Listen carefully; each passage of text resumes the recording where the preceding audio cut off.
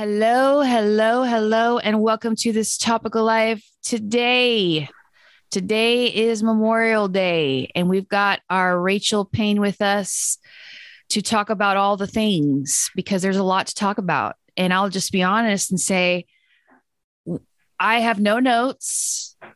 I have only thoughts, and I don't even know where to start with my thoughts. So I'm glad Rachel's here to to be here. Untangle. Lots of processing to be had, I believe, with all that's going on. But I had mentioned on stories on Instagram that this was going to be a talk about life, what's happening around us, current events, and then also talking about meds. But I think I'm going to leave the meds part for a different podcast because I'm waiting for a couple people to get back to me about their experience with starting meds. But I can assure you right now, I am definitely on meds because and have been to be. Yeah, it seems as though we have to be to get through these things right now. I don't know, but that's a whole other conversation and lots to talk about with that, and so many different points of view about medications and experiences with that. So definitely want to make that a podcast in and of itself. But for now, Rachel's with us. Rachel, tell us your update about moving. What's the countdown now? What's the Texas countdown? Yeah. June. End of June. We're almost in June now. Yeah, I know. 4 weeks. 4 weeks or so. Yeah. End of June. It's not me. Nothing's getting easier in terms of me like feeling happy about it. Right. But that's okay. We'll just take it a day at a time, trying not to think about it. Honestly, I've been distracting myself with other things like the Johnny Depp trial. It's been really fascinating on so many levels, actually. Mm-hmm. So is she guilty yet? No, they haven't come up with the verdict, have they? So the verdict's out. The verdict's out. Yeah. Or the jury's out. The jury's out. So the verdict hasn't come back. Okay. So yeah, it's a hard law is an interesting thing, and how the jury can determine it really they're kind of bound by the law. Mm-hmm. So, but it's always interesting to see what a jury does and sort of how defamation works, because it's a defamation case. Mm-hmm. But how it's worded and what the jury's able to do will be really interesting to see how they do it. So, yeah. But if you like law, if you like, I don't know, just the truth. I mean, people who fight for the truth and are willing to sacrifice everything, in my opinion, which is why Johnny Depp brought up this case, because he doesn't make him look pretty, mm-hmm. but you see the truth shine through, and I'm there for those things. Those things because we all want, we all want justice. Mm-hmm. We all want it. And I think especially now, today, like more than anything, because we see the atrocities happening in the world over and over again, on small levels, on big levels in our own life. And I think people are hungry for justice. They are hungry for the truth. They are hungry for a leader to rise up and do what's right? All the things. Yeah. Yeah. And it is a good distraction. I haven't really watched that much of it, only of what you've told me and stuff, which is very interesting. Just a lot of interesting facts about what's going on and stuff like that. But I like what you say too, because it doesn't make Johnny Depp look good. And Mm-mm. for him to, I know that for him to, I think if humanity could admit how much we're wrong and how much we are ugly, to get just like in ourselves of who we are in order to fight for the truth, imagine what the world would look like. Yeah. Yes. Because we're not perfect. Hello, wake up. We're not. Exactly. And we've got some very, very ugly things that we don't want people to see that he was willing to display. Mm-hmm. you know, which to me, there's a lot of courage in that. Mm-hmm. I mean, So and we maybe know, from so his, we know who you're voting for, right? Just kidding. yes. Well, I believe She he's met telling Johnny the Depp, truth. y'all. She's Yes. okay. Funny fact about Rachel.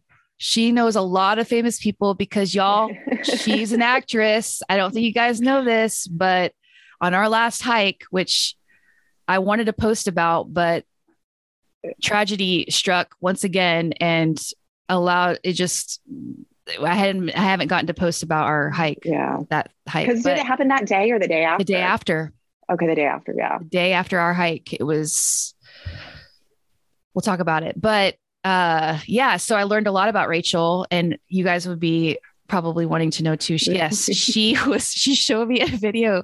She was on a movie and she was fighting, y'all. She was actually like fighting somebody. I was like, what? So I don't know how we could ever post that or how that could link to something or whatever, but she's met a lot of famous people, hung out with a lot of famous people. And it's very interesting, fun fact about Rachel that we know. She was in her 20s. Yes. Now you're still in your late 20s. So. Right. Right. Still 20 years later, I'm 20 not that years far. and counting. Right. Yes. Oh God. So yeah. So here we are, and distracting ourselves with reality and also distracting with ourselves with not reality, just trying to get through what we're getting through. But we want to connect. We want to put words to what you might be feeling and thinking. And if you're not in a place to talk about the school shooting that just recently happened, then I would recommend probably just not listening to this right now. And I want to be sensitive to those ears because I get that. Yeah. Like we're all in a place of trying to take on what we can only take on and take off what we can only take off, because in a sense, we're all kind of in survival mode of some sort. Yep. Yeah. Right. I mean, yeah. Or living in oblivion. So which way you choose, I feel like I need to say that this is the way we're going to be going, because we both need to process just what's been on our mind. And we haven't really talked since the hike, really just texting here and there. No. But we, on the hike, you were getting the sense of like this heaviness that's coming, remember how you were saying that? Yes. Like it feels like the thunder clouds are rolling in. They're here. It's just an ominous, heavy feeling. I mean, I know I'm not the only one that feels this. You said you did too. Yeah, I didn't. I felt it, and I didn't really know the words to say, like how to say it. You know what I mean? Yeah. Feel it. Yeah. You said it right. Yes. And it's funny that that was the day before. I mean, and I don't even feel like, even with what's happened with the school shooting, when I heard about it, my heart sank, and I was not shocked. Mm-hmm. We are at the place, I'm at the place where I am not surprised anymore, which is sad. It's sad. It's telling. I remember when the Sandy Hook one happened, we were shocked. Yeah. I mean, and here we are, just nauseated and sick and not shocked. And in fact, I have also, when the Sandy Hook one happened, I read so much about it and was just like so into what was happening and processing that grief. I think for me, the way that I do it a lot of times is like, I know this may sound weird, but I want to be there for those people with my heart, with my grief, with my prayers, with the empathy, even though I'm not there, but because we all are parents that have kids that go to elementary school, and imagining what that would happen to, like, that's my way of being there. Like, I know that sounds weird. I think people try and find some meaning or purpose of where we are as a human race and dealing with this together. And that's kind of my way of just being there, or trying to make sense of it. But with this school shooting and with everything going on, like it was just too, I was like, I can't carry the heaviness of reading all the stories right now. Like, I want to know kind of what happened and like, does this keep happening? I think everyone asks that question. Why does this keep happening? It doesn't have to, it seems like on so many different levels. There's so many things that seem like you could prevent these events. Mm-hmm. Yeah. I think that's what a lot of people probably feel like, and to add to like a sense of hopelessness, because things have been in place to supposedly prevent this happening, which we can agree. I mean, people would probably say it wasn't necessarily the answer to like doing lockdowns and doing all this stuff, the answer to it all, obviously. And that was the first thing I thought when I heard it. I was just like, the system is wrong. It does not work. This lockdown, putting it on the kids, I mean, that was infuriated. And so my heart always, like when you talk about the families and stuff like that, my heart always tends to go right to the kid. Like I said in my last podcast, like the biggest, hardest thing for me in the past couple of years was dealing with or thinking about the hopelessness in which kids feel like they need to commit suicide. I mean, my God, I mean, it's like we've lived in the world long enough to not understand a lot, but also get through a lot, I guess. But when you're a kid and you already feel drowned before you even get started, I mean, this does not help. Right. Absolutely. And when your kid is already struggling, or it's hard enough as it is just to exist, and the hardships that it is to grow and to learn from your mistake. Like you're a kid, you're making mistakes all the time. You're struggling. Right. There's a lot of good, but there's also a lot of struggle. And I feel like there's no way for me to protect that, Yeah. I mean, and go ahead. I feel very powerless. Exactly. And not in a good way, like not in a surrender way. Like, no, a hopelessness way. Like, and this is how it feels to me. I mean, and I'm addressing it on a level of society because the problem is in our society. And I feel like everybody keeps going. My friend was like, we need more unity and less divisiveness. And I'm like, well, okay, yes. However, what's happening is more and more division. Divisiveness is the quality of dividing, the root of it. So it's more and more division. Well, what is something you can look at in our bodies that happens when you have a living cell that divides uncontrollably? It's a malignant tumor. And what does that malignant tumor do? It kills its host. We are figuratively and literally dying. And that's what's happening. That is what is happening. And so you have to have a cure for that. Yeah. And so what are you thinking about the Christian side of things? Like, because that's the only hope. It is the only hope, but how people are saying it though.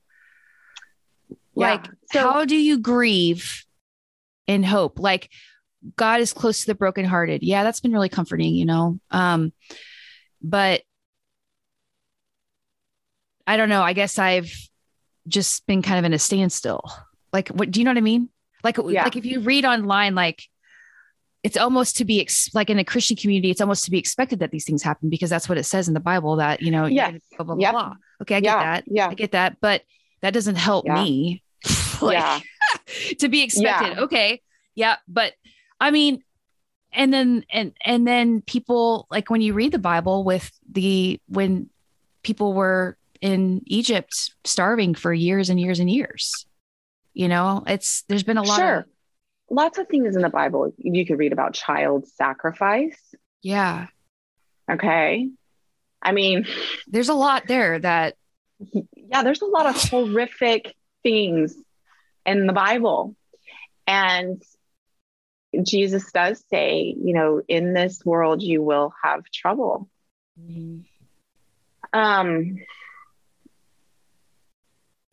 and, I guess, he's, go ahead. Sorry. no, go ahead. You go ahead. Oh, I don't know what I was going to say now. So he says, in this world, you will have trouble. Take heart. I've overcome the world. Right. So I take heart in that, but I don't feel good about it. And I've surrendered to the fact that it's just true, but I don't feel good about any of it anymore. And right now, like, I just am like, there's not another answer, but there's not another answer except for Jesus is coming back. Jesus is going to make it right. And we'll understand one day.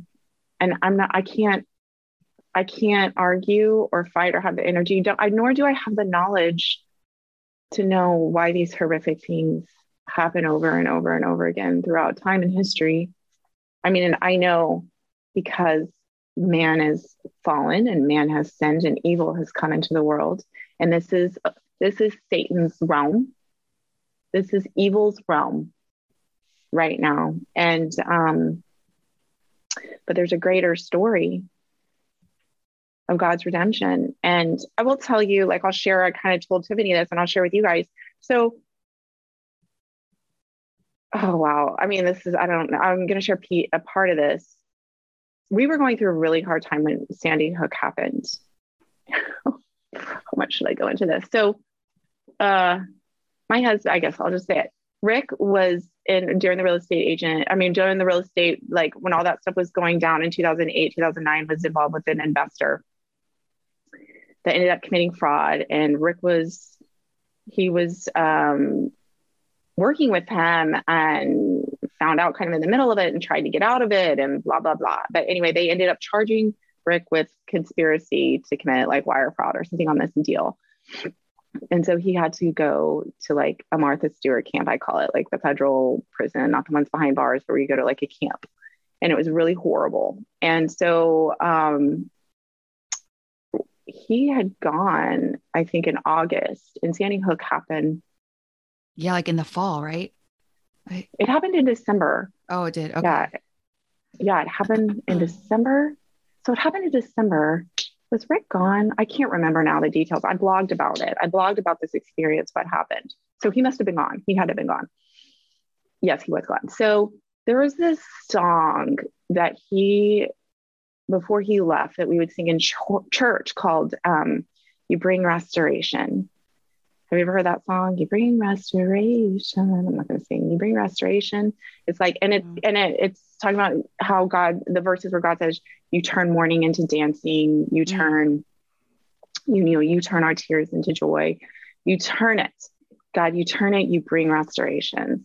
And before he left, and we knew he was going to get sentenced, I remember being like him just, collapsing during this song. In the hope and the truth of that. And there were people around us during church that just turned around and put their hands on him and started praying over him and over us, who knew our story, that knew the story, knew what was coming.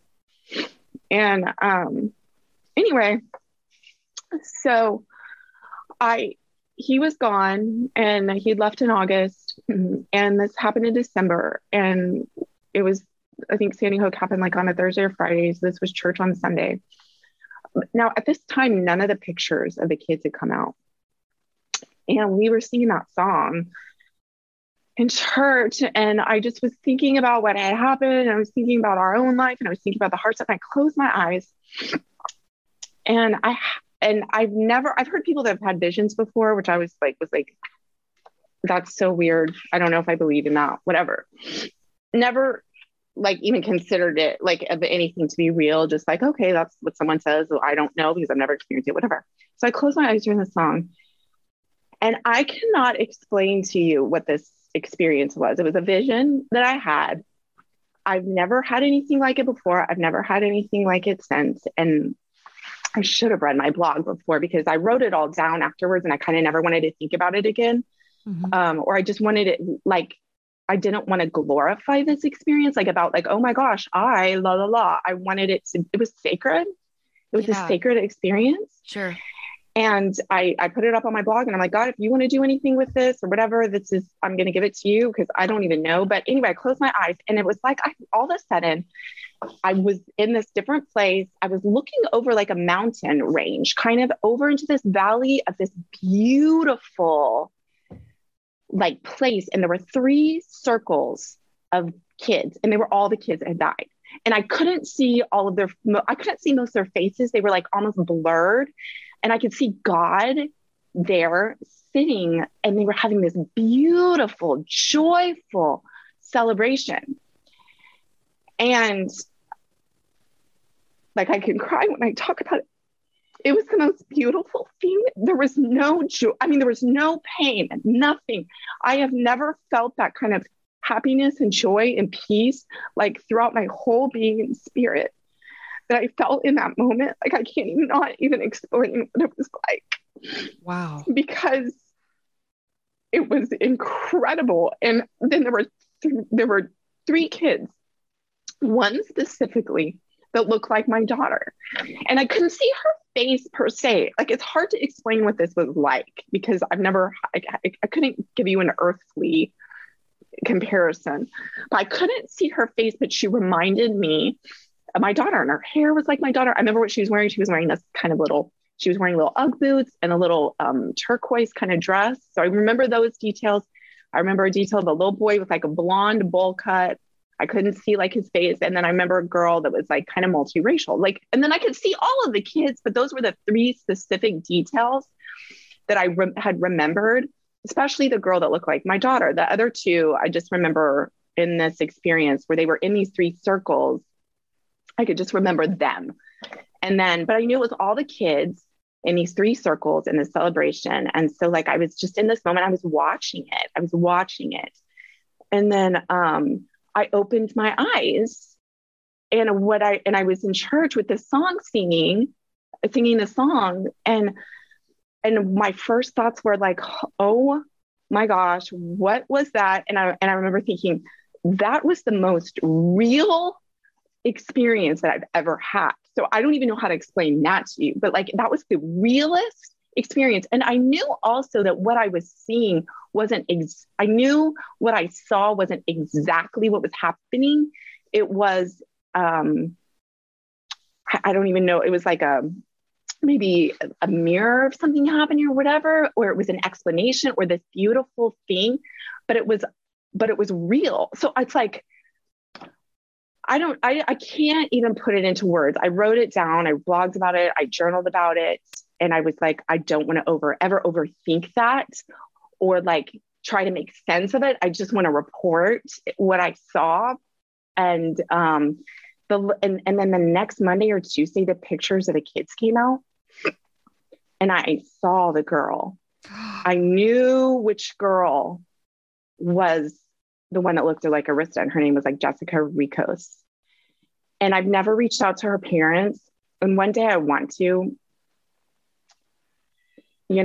I've thought about it, but it's never felt like that's the right time. I don't know if God wants me to or whatever, but there was her. And then there was 2 other kids. I can't remember their names. Maybe there was one that in the picture, I didn't see with the blonde bowl cut when I first saw the pictures. Is it Danny? No. Okay. I saw a later picture of him and that wasn't the ones that normally came out. And I think his name was like maybe Chase. Had like a blonde bowl cut. Oh, and his mom had a vision of him. His mom had a vision of him and she explained it. And it was like, I was like, oh my gosh. And then there was a little multiracial kid that I knew, but I saw them all. I knew it was all of them, but there were 3 of them for whatever reason that I specifically had these traits or features, and specifically Jessica Ricos, that I, for some reason, like knew when I saw their pictures, not Chase, I saw his later, that it was them, Jessica specifically. It was so weird. And I'm like, isn't that weird? And I want to share with them one day because I don't know what that was about. I don't know why I had that. I don't know why that came to me, like what that was about either. I don't understand it, but I do want to say, all I can say is after I had that, the things that I knew were that the joy and the love and the peace and that amazingness, you take all your joys in your life and multiply them by a bazillion, and it was greater than that. I cannot even explain it. I cannot explain it. And it was realer than anything more real than I've experienced in my whole life. So those are like some of the things that I can tell you. And it was with these kids. So I don't know. And God was it was so beautiful. He was there with them. It was just incredible. So I have a like blog post, and I can give it to you too if you want to share it, like post it somewhere for your readers just to read about it. I mean, it was just amazing. I think that would be amazing. You should do that. Yeah. Yeah. I think that's what people need. I think that's what we need, or those stories, because it's like, it's like, there's that. And then there's here. There's no like in between, you know, it's like, yeah. That's why I was telling my kids, I was just like, you know, they don't really, they haven't really, it's not that they don't feel about it or think about it. It's that if they do, I don't really know when they do, because this is their way of life. Right. Like the day after, so we went on the hike, and then the shooting happened. And then the day after the shooting happened, I went into sub, and it was like, and it was in the high school, and it was like, it never even happened. And I'm sitting there thinking like in a cloud, like, is this like in the Twilight Zone? Like no one's talking about it. And kids, I can expect that, but with adults, even like I walk in the building and I was like, ugh, what a morning. And they're like, oh, what happened? And I'm like, really? Like, I'm not even going to say anything to that, because it's like, clearly you're not on the same thought process or something. I don't know. It was just really weird. It was like, I feel like there should have been support for the teachers there, or like for the adults too, because I don't think I've ever felt more hopeless. Like, and you're walking into a war zone, what it feels like, because it's like, the chances of it actually happening low, but in the light of how that took place, it is clear, even more clear, that no one is really safe. These lockdowns say, you know, the security guy wasn't even there. How did they open the door with a key? Like, what the hell? Like, it just, it was baffling. And to know the place that it took place, and they've had lockdowns more than anyone in the whole country, really, because of where they're located, at a borderline control place. And it's like, and the trained officers had been trained to go into the building, and they didn't. They had been trained. And the girl, there's no denying 11-year-old girl who survived, who put blood on herself.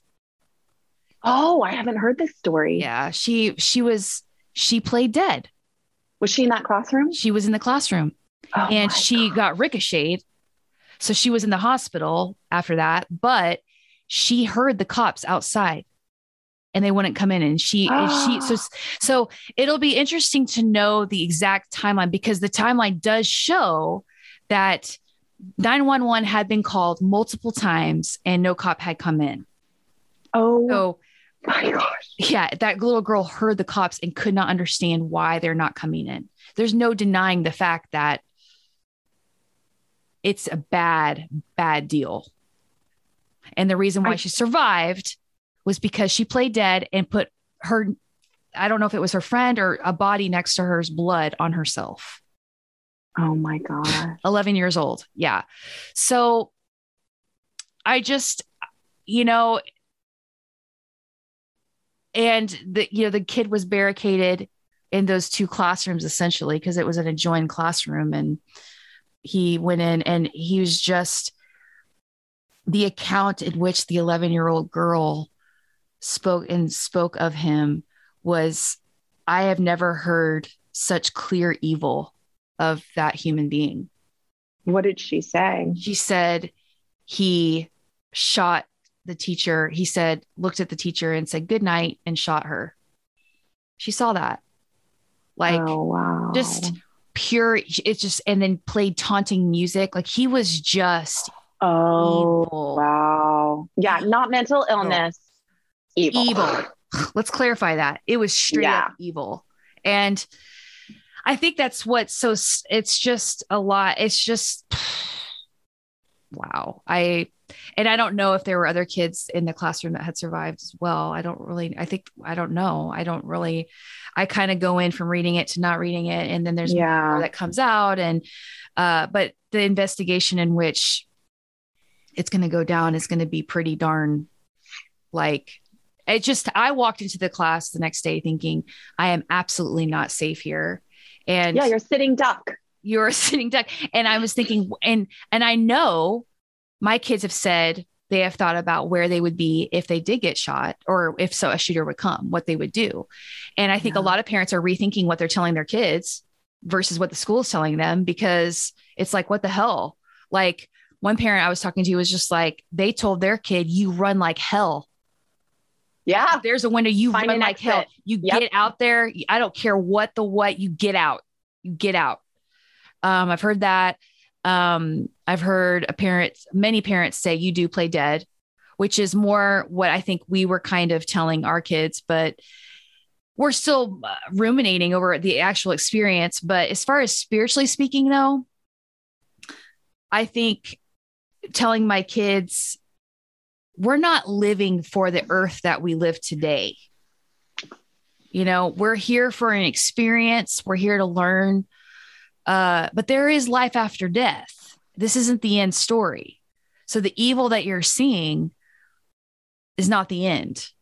Right. Yeah. Yeah. And focusing on, I mean, when I say I was just tell you on the hike, I was like, I mean, we're halfway there. We're half dead. This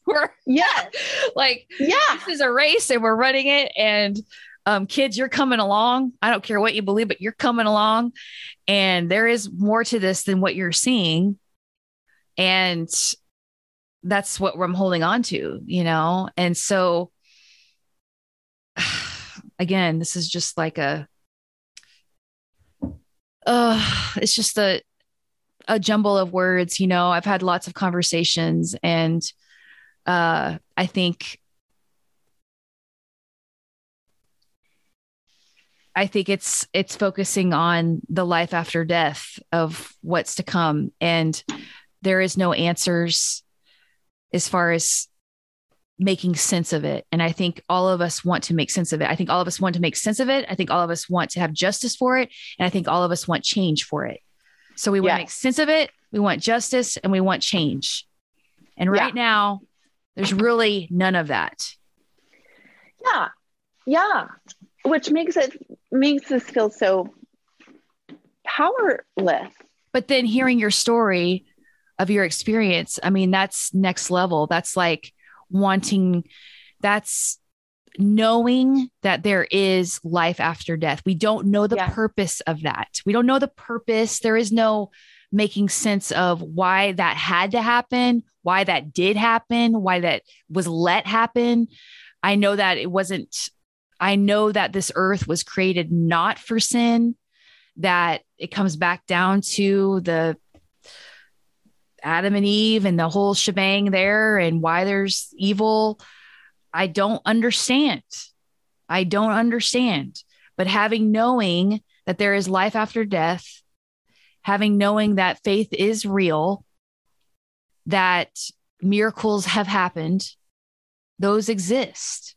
And so in the Christian community, be careful how you portray that, because people do need to feel the way they feel. Right. You know? Feel supported and feel like, you're not alone. You know, I don't get it. I'm not going to pretend like I'm okay with it. I'm okay with it because there's life after death and Christianity, you know, blah, blah, blah. It's like, no, I am absolutely in it with you. I don't get it. Yeah. You know, and, it's, you know, it's just mind boggling, you know? It is. And there's a reason why we feel the way we do, that we feel the horror of it. It's Horror. because It is horror. God, I believe, feels the horror of it. He sees the horror of it. He's right there with us. He put it in our hearts that this is horrific, this is not right. We all know this isn't right. Everyone knows. And it's because he put that in our hearts. So I think the hard part for most people, and for like me, even where I get upset with God, is I think this is kind of like, I think about this as being a really mind-boggling thing. Like, God thinks this is horrific, but he's all powerful. Mm-hmm. Why is he letting, and then you get mad at him. If you're all powerful, why? Mm-hmm. You can stop it. You can, and that's why I get so mad at him sometimes, because I do believe he is who he says he is. Mm-hmm. And that he is all powerful and all knowing. And then this horror is happening where he could stop it. He could. And he doesn't. And so, like, I think that's where lots of people lose their faith, which I can understand like that. You know, I can understand. It's a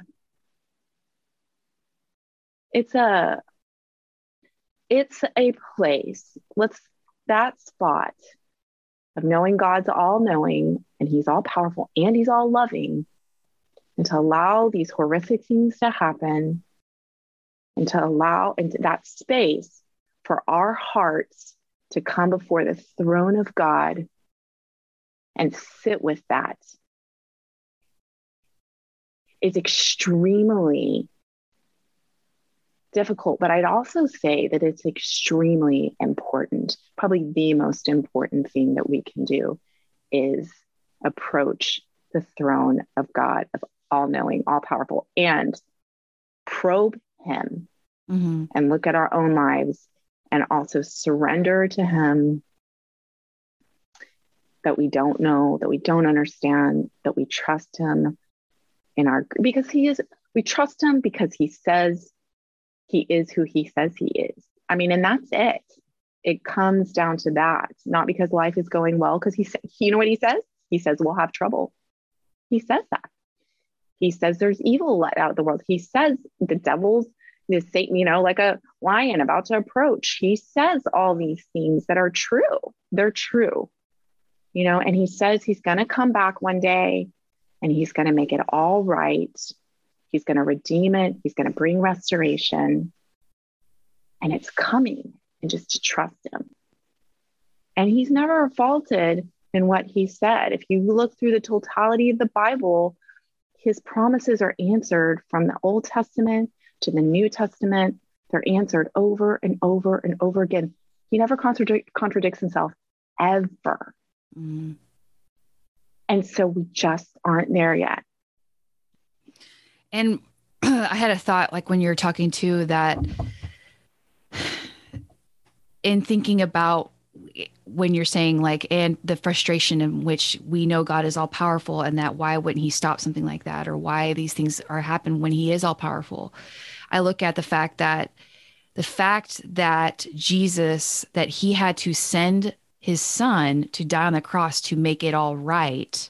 Yeah. To even be where it is right now says a lot, because obviously had he not done that, we don't understand. Why would he have to send a son to do that? Like he wouldn't have had to send us. Like, if you're saying he's all powerful, all that stuff, why would he have to send a son? To experience the brutality of the cross, because it was brutal. Mm-hmm. Him die. If you've ever seen The Passion of the Christ, which kind of depicts the brutality of death on a cross, on a crucifix, which is the worst way to die ever. And that's the way Jesus died. You're right. That speaks to this evil. The evil. Really. It does. Because he had to do that to redeem whatever this is. Yes. Yeah. And And there's a lot to not understand about it. But that is a huge wake up call. Like, I mean, yeah.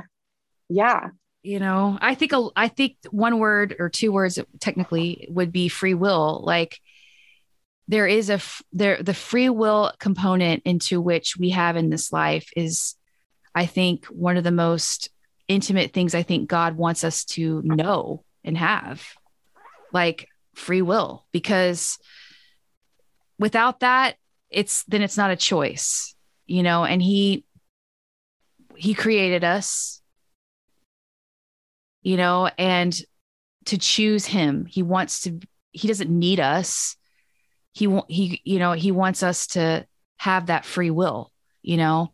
Right. And so I think, you know, and unfortunately evil comes into that, like, because this is an evil world. And why would he have let Satan have control of that? I don't freaking know, but he had to send his own son in order to redeem that.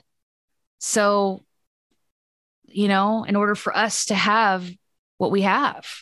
Yeah. So it's just, there's big things in place to have faith in. And there's also a lot of things to have to let go. Yeah. You know, in all areas, like, and however you get through that, we get through it. I mean, bitter, if you want to go through it bitter, then go through it bitter. I don't know. I mean, I think what you're saying as far as going to the throne and being like, I absolutely do not know how to exist right now, is a good place to be, because the only way we can get through this is with him. Yes. It just is. Yes. I don't want to right now, you know, but how am I going to go to school and sub knowing that there is a person that could come in and just shoot it up? You know, there has to be an element of trust in some way. Yeah. Denial, trust, you know, you know, I was telling Brian, I was just like, the teachers that were holding their kids, like, I was just like, that's me. Like, that's where I would be. You know, I picture myself in their shoes. Right. I picture myself and being like, that's where I would be too. Like, I think part of it is when you're grieving those kind of things, it's like you're picturing yourself and what you would be like in those circumstances. Because those are your kids. Yes. Right. I mean, those kids that got shot is our kid. Yes. That's the reality of it. And that's the heaviness of it. And that's what especially parent, mom, thinking, that's my kid right there. Like, we are not immune. And so it even brings even more how not in control you are of anybody is not in control. And that is the reality. Right. More so. Right. So are we grieving the fact that we're even more or less in control than we think we are? I mean, oh my God, I just maybe I don't know. There's a lot to take in, you know, if you depending on how you want to look at it. Do you want to just look at it like, well, that happened and I'm going to be okay with where I'm at now because I'm alive in my space and I have these kids that are alive that, you know, like, do you live in denial? I mean, these are the thoughts I'm having. Yeah. Like, what do you do with it? What do we do with things like this that happen? And not in the mix of the struggle that we already have. If you have addiction, if you're having problems already, like, you know, our lives may not be dealing with death right now, but they're not exactly, you know, we have our struggles. Right. Yeah. Yeah. And I mean, the question is, what can you do? What power do you have to do? And what are you powerless where you have to just give it to the Lord and trust that he's going to make it all work out, you know, which he will. But because, I mean, it just seems like I don't even understand. It seems like, I'm like, why is there not better leadership? Why are there not better leaders rising up to confront all facets of this problem. More security in school, you could go through it. More security in schools, just having there it seems like, okay, if you don't want to do anything about the assault rifle problem, then provide more security. There's options. There's many options. Make something happen. Nothing is happening. I don't get that's the part I don't get, that nothing has happened since Sandy Hook. I know. That's the part that blows my mind. It does. And and with Sandy Hook too, two parents of those kids, Chase and a girl, it was like a guy parent and a girl parent got together and started this campaign for change. And I forget and then I think it was two boys that had died. They're two boys that had died. Devin, was that maybe one of his names? I think it was Chase. I think one of them was Chase. I thought it was Danny, but it was Chase. I was looking him up as you were talking, but I used to give money to this organization that they were doing. And one of the first thoughts I had when the shooting happened, I was just like, oh my God, they must just be even worse thinking, their efforts, right. Their efforts. I just think, and their child's life, yes. And trying. Yeah. Yeah. Okay. Yeah. It was Chase. And there was a Daniel. There's just a few parents that really were trying to, I forget the organization. I still get, Dylan. Dylan, that's the one that Dylan I was thinking about. one. Dylan, yeah. I think they did a documentary. Yeah. But no, yes. I hear it. Yeah. That those parents were, imagine how they feel right now. Oh, I know. It's probably so re-traumatizing. Re-traumatizing, and the effort. That makes me want to have no effort. Because it's it's oh my God, the resources and taking their tragedy into action. Yeah. I'm it makes me want to fall asleep, because it's oh my God, I can't even imagine how they must feel hearing this. But again, I just get to the point where it's why is not, and I think everyone is, what is preventing the money from I think it's money. There. I think part of it is money. The gun company, the gun thing, I think the NRA supports a lot of these governments, and so right. They get voted in, and then it's then they lose the money, and then who's what? I know. And I feel honestly, that feels so the money and the power is ruling over and treasured over so much. Our kids' lives, our lives, the pharmaceutical companies, that whole opioid addiction thing blew my mind. If you guys haven't seen the documentary, The Pharmacist, go watch it. It's unbelievable that they are creating addictions. They know they are, so they can have money, so they can, they're exploiting us for their wealth. And then on the back end, they create rehab centers, the same people, so they can make money off of rehabbing people. It just blows my mind, the evil. And so when you are in cahoots with that, there's just one little tie leads to another little tie, leads to another little tie, and there's a little tie, and then you're stuck, and then you're well, there's just a lot we don't know. Clearly, there is so much we do not know. Yeah. And little things get exposed, but I think part of that is the hopelessness for me, because it's to me, it seems perpetuated. It's just more and more money, more and more evil, more and more behind the scenes people don't know about, more and more exploitation. Another one is, that social media documentary where you can see what's it called?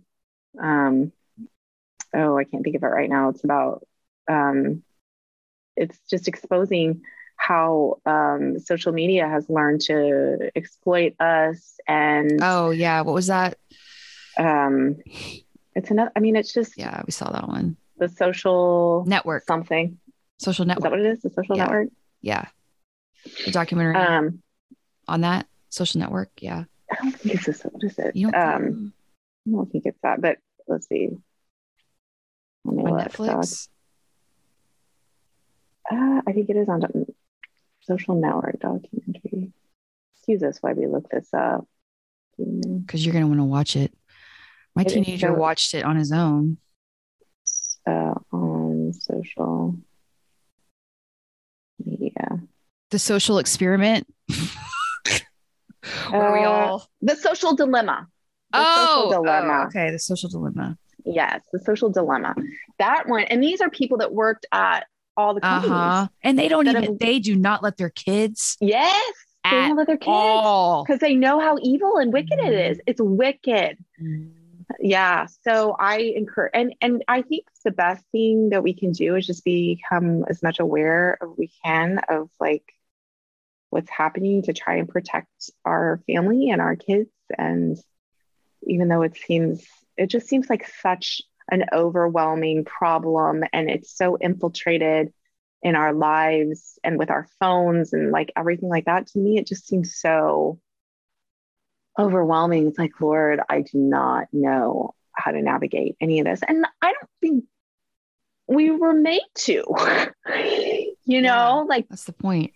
Which is what we were talking about before, Tiffany, in that other podcast what we were talking about. Happened. The podcast never happened. That never happened. That it feels terrible about that, by the way. Well, yeah, he was, I could take responsibility for it, but we all know it was Brian who forgot to plug in so it wasn't plugged in. Is that what was going on? Oh, did I never tell you? Yeah. I didn't say anything. It was bad. The audio was bad, but it was the microphone that wasn't plugged in. And so it's a setting you have to do on the computer that says the mic is. Okay. So it was picking up a different speaker onto the computer is what was happening. Got you. Yeah. But I guess I didn't want to out him because I felt bad because I know he doesn't ever really make mistakes, but it was his fault. It was his fault. All right. So where were you at? Yeah, just that we were talking about how community and how relationships are transcendent, and that they're having community and being in groups to talk these things through, to have accountability, to help each other through this overwhelming life is so needed, and also I think that's hard. Yeah. I think, yeah. And I think coming from COVID too, I'm not really motivated to go out all that much, Yeah. Yeah. I mean, it's like, I don't know. It's just for better, for worse, but I think that isolating yourself is absolutely not the way to go. We all know that in community, there is strength, and that strength is necessary. I mean, even looking at the families who have lost, even if it is through a screen, you can see that they're coming together to try to get through it, not make sense of it, but to lean on each other, and whatever that looks like, And then on top of that, there's personal stuff too. We lost a friend on Mother's Day, and his memorial's on June 10th. And, there's just a lot. And then you got your kids at home that are burnout or God knows what, it just never ends. Yeah. We all know that. It just never ends. Yeah. And so what are the things then? So what are the things, healthy things that we can do right now to, I would say, pass the time, but that's not probably the best way to say it. How about find the path through suffering? Yeah. Finding the light, the little things, I guess. Yes. Yeah. I mean, I think my pastor used to say, and I always like this because it makes it simple. And, what stirs your affections for Christ and what robs your affections for Christ. Whatever stirs your affections, do those things. Whatever robs your affection, don't do those things. And so if you're not a believer per se, I would say what stirs your affections for what's good, what's right, what's true, what's honorable, what's loving, what stirs your affections for those things, and what robs your affections. And if it being on social media, I think judging people is a weapon of the enemy. It doesn't make any of us feel good. I think there's discernment, like this isn't okay, or this isn't good, or whatever. But being like, this is like, somebody posted something on social media that says, if you just pray, that's evil. And I'm like, that's accusatory. That is not helpful. Right. That's causing an inflammation and inflammatory response. That is not helping bring peace. Like, if you need to pray, pray. If you need to do, these good things, go do them. You just, let's support each other in the good things. And then, try not to be like accusing people or judging people, or the things that make, or not, or, walk into relationships with grace, because we're all jacked up. Mm-hmm. We need it. I need grace. And, I am not perfect about any of this. I hate when self-righteousness creeps up and I'm like, and then I'm like, ugh, God usually slaps me in the face when I start doing that with my own self-righteousness. Well, and getting to the root of why you feel that way. There's sure. I was talking to a friend, and I think she comes more from the Buddhist side of things and her beliefs, but we were jiving on a lot of the same things, which was just the things that you can do right now, especially when you're trying to tell your kids, is like, go help your friend that's at school. Like, go do what you can do around you, right. and perpetuate that kindness and that love. And, because it does make a difference. It does make a difference. The small things do make a difference. They do. Yes. In the world of big, big, big problems in which we can't control, you are given the control of what's around you, little choices, little things that make a difference. And I think when you do those, pour into that feeling, and that feeling of love and acceptance, that's truth, right? I mean, that's truth. And, that's good. Yeah. Leaning the little towards things, and we should focus on on the little things, like, because even Jesus talks about, if someone has faith, just as big as a mustard seed, which is the smallest seed that turns into the biggest tree, right?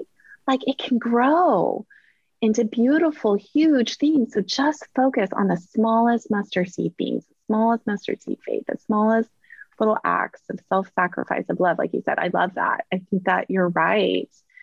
Because if we shout out to India, because we had a huge conversation about that. Yeah, India. Yeah, hi, India. India. Yeah, she's really good at the kid psychological part of a lot of this too. Not understanding the evil that's happened, but just how to love your kid through it, I guess. Yeah. That kind of thing, and acknowledging maybe the emotions behind it. And like what you said, like with self-righteous, like, well, why? Like, what is the emotion behind that? Like getting to the root of what the cause of what is perpetuating that thought, not the shame part of it. Like, well, I'm self-righteous, I need to stop that. Right. But like, what is the feel? What is that? Like, going deeper. Yeah, that's good. Right. Like, yes, totally. That's grace. Yeah, that's grace. And there's this, she reads a lot. She's like, she reads on like this psychologist, his last name is Neufeld. I forget his first name, but anyway, and this other person who basically invented this wheel of emotion. And so I actually got the pillow for it because a lot of counselors use it. And I'm going to post it on this Instagram, our Just Topical Life Instagram, but it takes all the emotions and puts a name to it, but also like you have the emotion center part of it, and then it branches out to another set of emotions, and then another set of emotions. And then it becomes what is not emotions, but what we tend to put emotion to.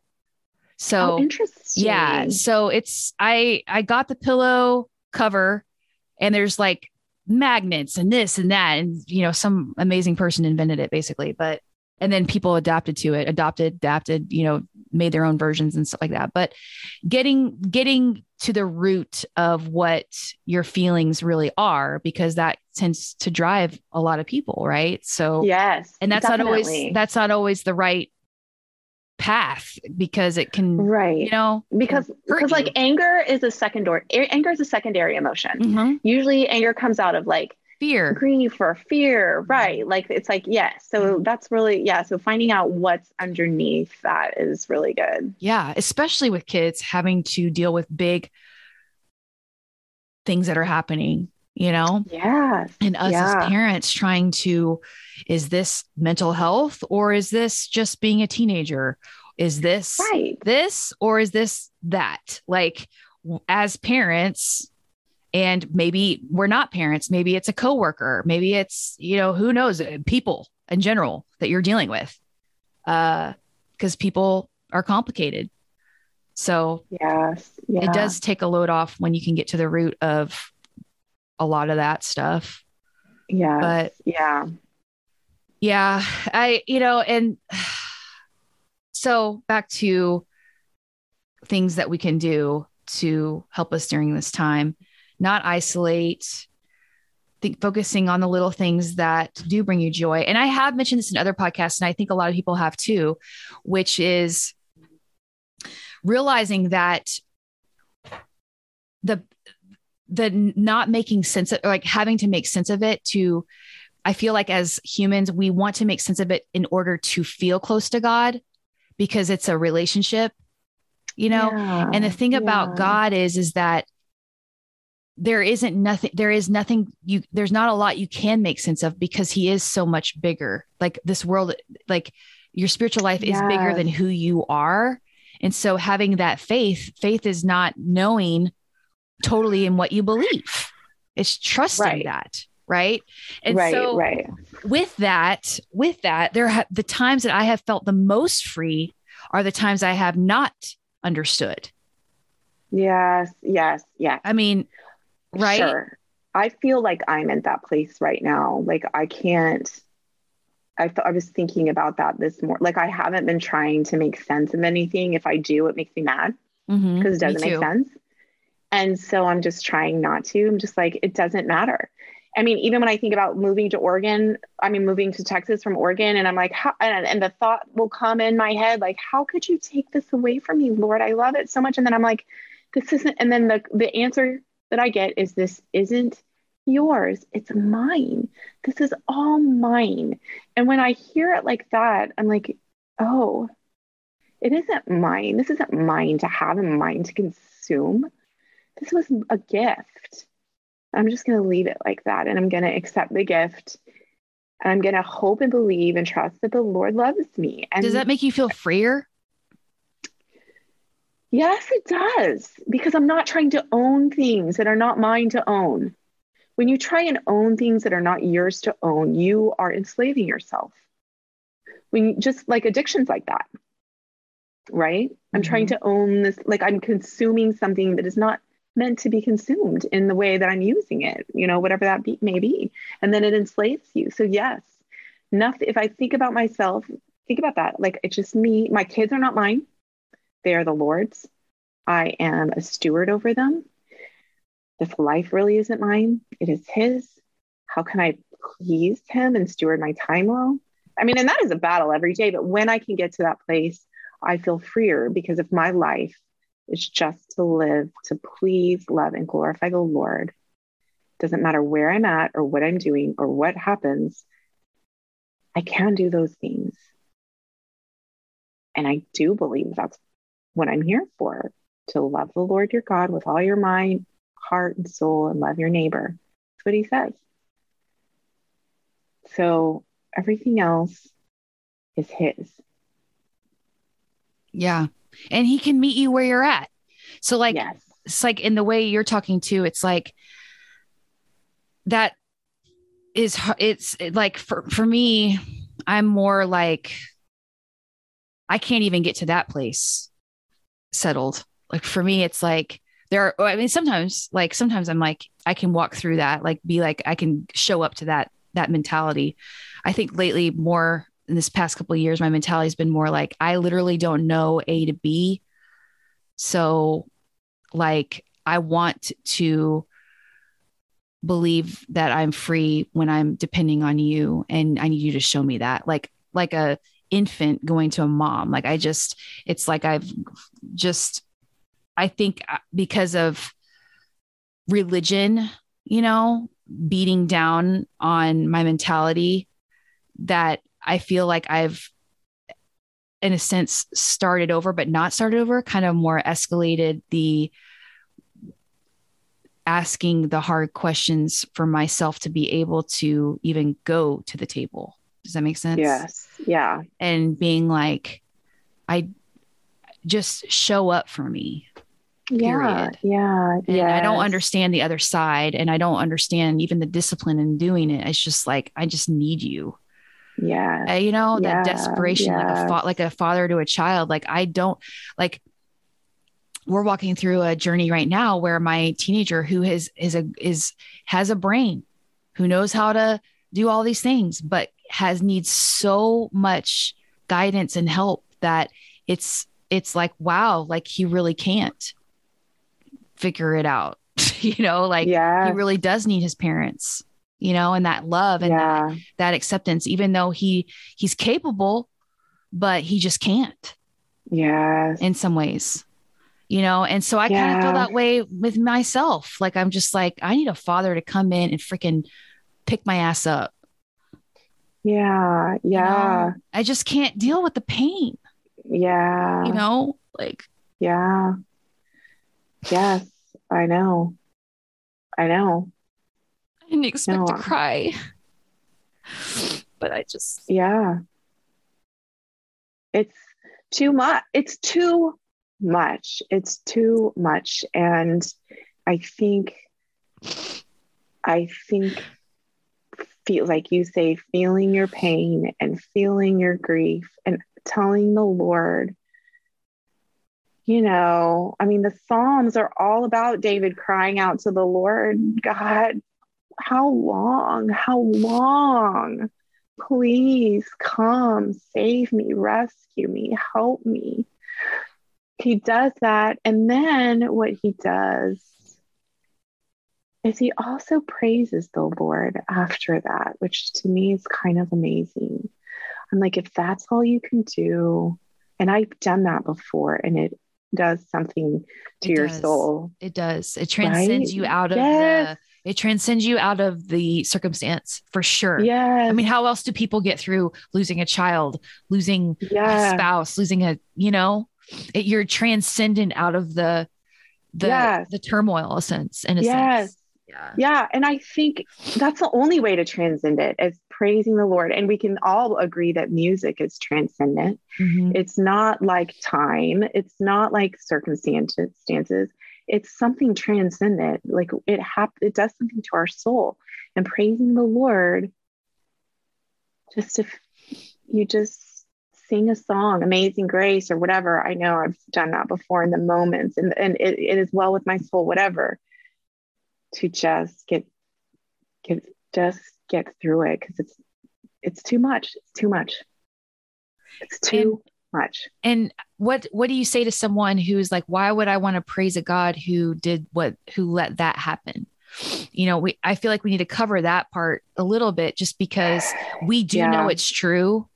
Like, if we could take different words to praise God, it will transcend you. Well, it's hard probably to swallow if you've lost a kid and say, well, praise God, it will transcend your situation. Yes. Okay, let's add some clearer words that make sense of what I'm saying, because I know the feeling.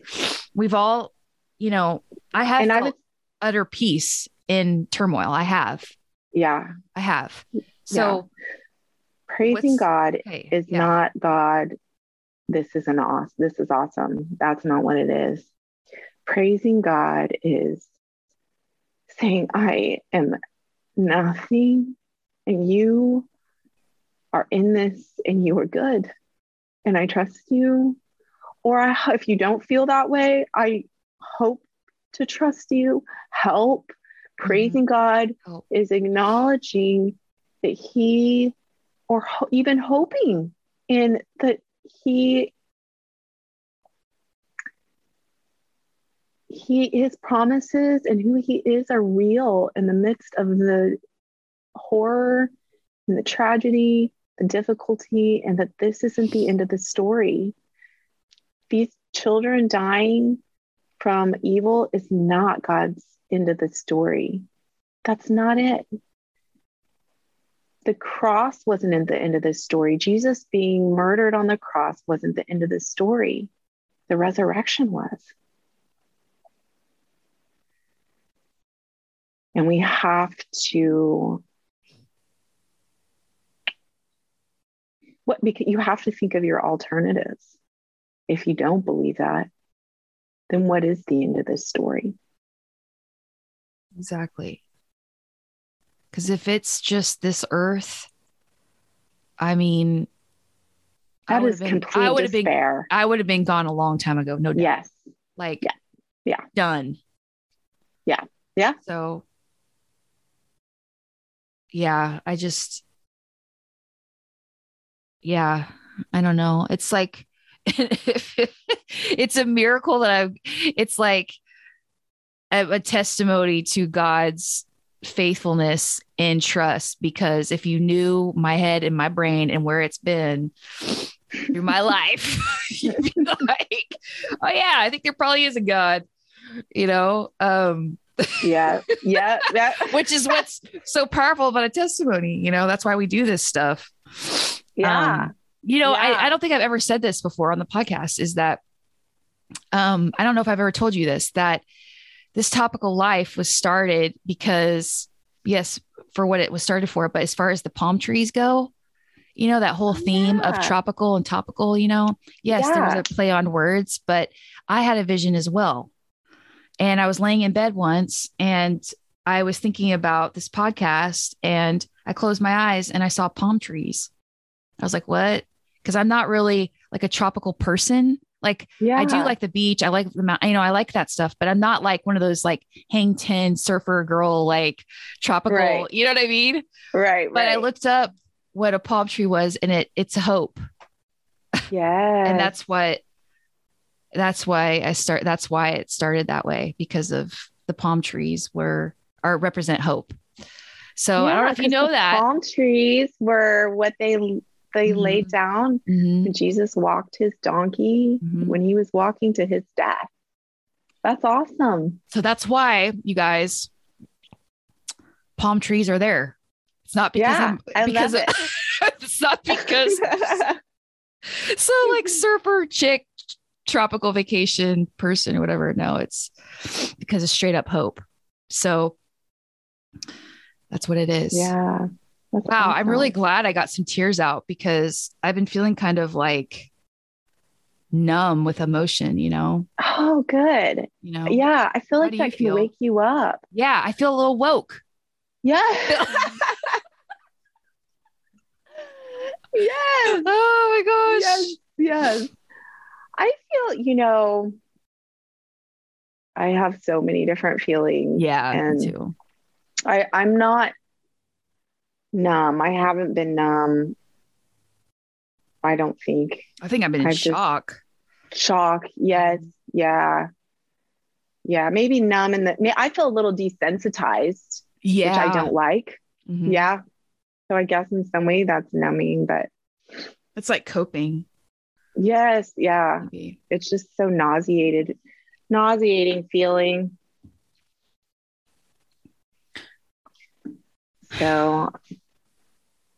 So that's where we're at. That's where we're at. That's where we're at. That's where we're at.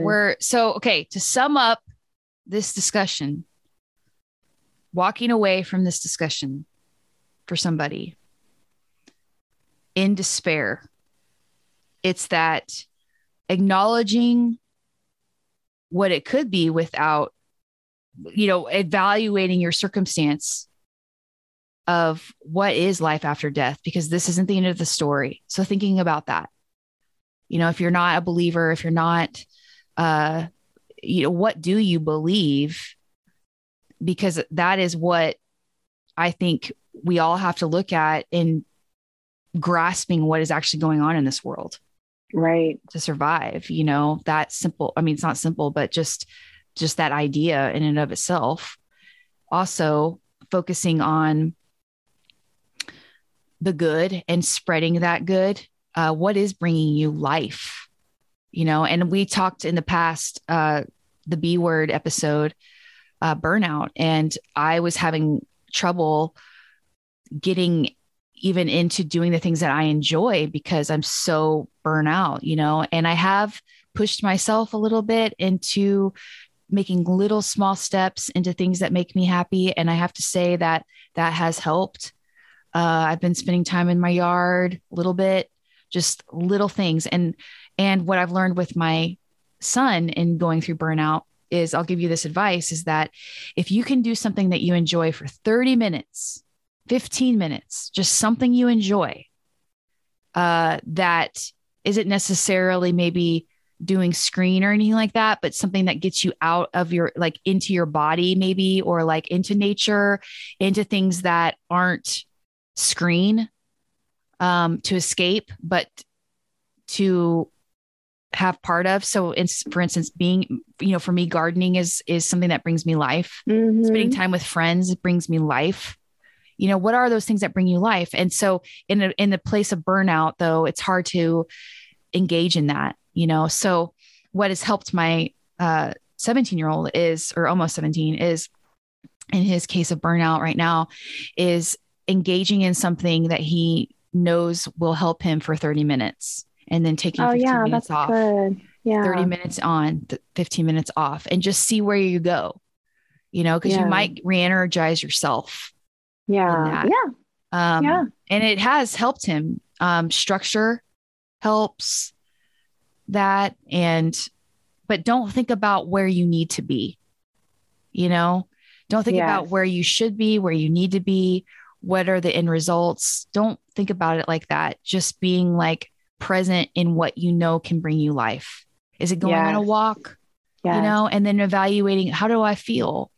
For me, podcasting with Rachel right now it makes me feel good, and it brings life to me. It's not just, watching TV and stuff like that.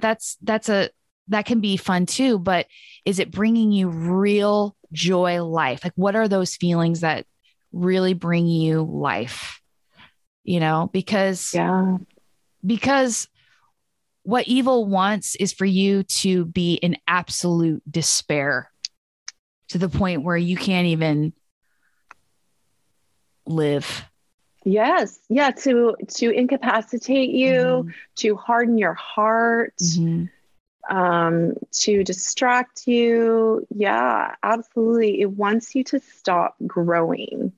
It wants to destroy you. Evil comes to kill, steal, and destroy. And so find you the things that you said, all those things that help you grow, that help you move, even just an action, moving, getting out of your house and going to a new place. That just does something to your brain. I think sometimes they even say lots of times taking different ways home from work or walking home from school a different way kind of wakes up your brain, gets it out of that place of, and so I try and do that often. And it is helpful, just get you thinking differently. But like you said, I think reading stories for me, redemption stories, survivor stories. I love survivor stories more than anything, because you see the deepest, darkest part of a person's life, and then how they came out of it. And those are so inspiring to me. There's a documentary about soldiers that got it's the it's the highest award they can get, this Medal of Honor, Medal of whatever. And in the documentary, this guy said, what's so interesting about this medal is I got this medal, the highest honor, on the worst day of my life. And I think about that because you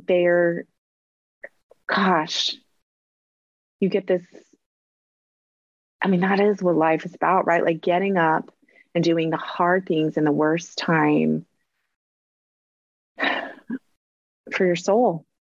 You do it for your soul, because your soul is a real thing. Your heart is a real thing. It is the thing inside you. You know, I've heard the quote, you're not a body that has a soul. You're a soul that has a body. Yeah. Right. And if you've ever seen a dead person, you really see that. Yes. So it's like a totally different person when you're dead. Yeah. Yes. They're not even them anymore. So it's weird. Yeah. So taking care of your soul is so important, and checking it and having checking in with other people. Like, how I like to check in with other people. Like, how am I doing? Right. Like, do I seem, or how can I be better for you? Or am I whatever? Because, okay. I think it's hard to see ourselves a lot of times too. What, you know what I mean? Like, it's hard to see if I'm like, my kids will be like, seem like you're watching TV more, Mom. And I'm like, I am. Yeah. Right. And I'm like, okay, thank you for letting me know, so I can be intentional about making sure I'm taking care of your needs too. If you know what I mean? Those types of things. Yeah. So bringing life to yourself and to your soul, and that will perpetuate those around you. Yeah. Yes. And absolutely.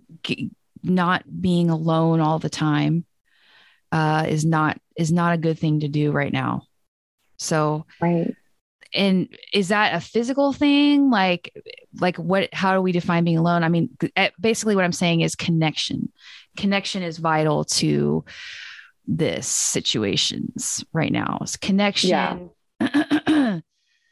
soul searching, bringing life to yourself, to others. And the most thing that is a miracle in and of itself is when you can go to God and worship and let him transcend you from what is going on, because it is miraculous. And even though we don't understand what is going on, there is a transcendent thing that happens. I mean, you talk to somebody who's lost, who has lost. I mean, how do they get through it? I mean, it's beyond them, obviously. And so it's beyond the circumstance. And that's what we have to have hope and believe in, because this is beyond us. We cannot control it, and it is hopeless. And so we don't have to have the answers, you know? Yeah. It's not saying don't do anything. It's just saying we don't have to have the answers. Right. Yes. Absolutely. And that's the thing I think answers my own question, because I think walking into this podcast, it's like so hopeless thinking, you know, obviously Sandy Hook happened and then multiples after that. And then now we're back to what feels like square one, almost kind of worse, because we've had all these things that thought might work and did not, obviously. And so it just feels even worse. Yeah. So, I mean, you know, so yeah, that's all I got to say today. I mean, do you have anything to add to today's podcast? Yeah. No, I mean, I love being on here and talking about this with you, and hopefully everyone listening can find, you know, be right there with us and find some sort of hope or revelation or whatever in what we're talking about. And, you know, it'd be neat if we could like make a little chat sometime, do a live or something where you can hear other people's stories too, you know, just that are along for the ride. I don't know. We think about, you know what I mean? We should do that sometime. We should do a live. Like a live. That'd be cool. Yeah, we should do that sometime. But we appreciate like everybody listening, and you know, everybody's on their journey, and we're glad you're here with us. Yep. And like we always say, you are not alone. That's right. We're all together, just walking each other home. Amen to that. Yes. You guys have a good week. Have a good something, and we'll be back. I will be back. Baby steps. You guys have a good week. We'll be in touch, and you are loved, and big hugs to you, and have a good week. Talk to you guys later. Bye. Bye.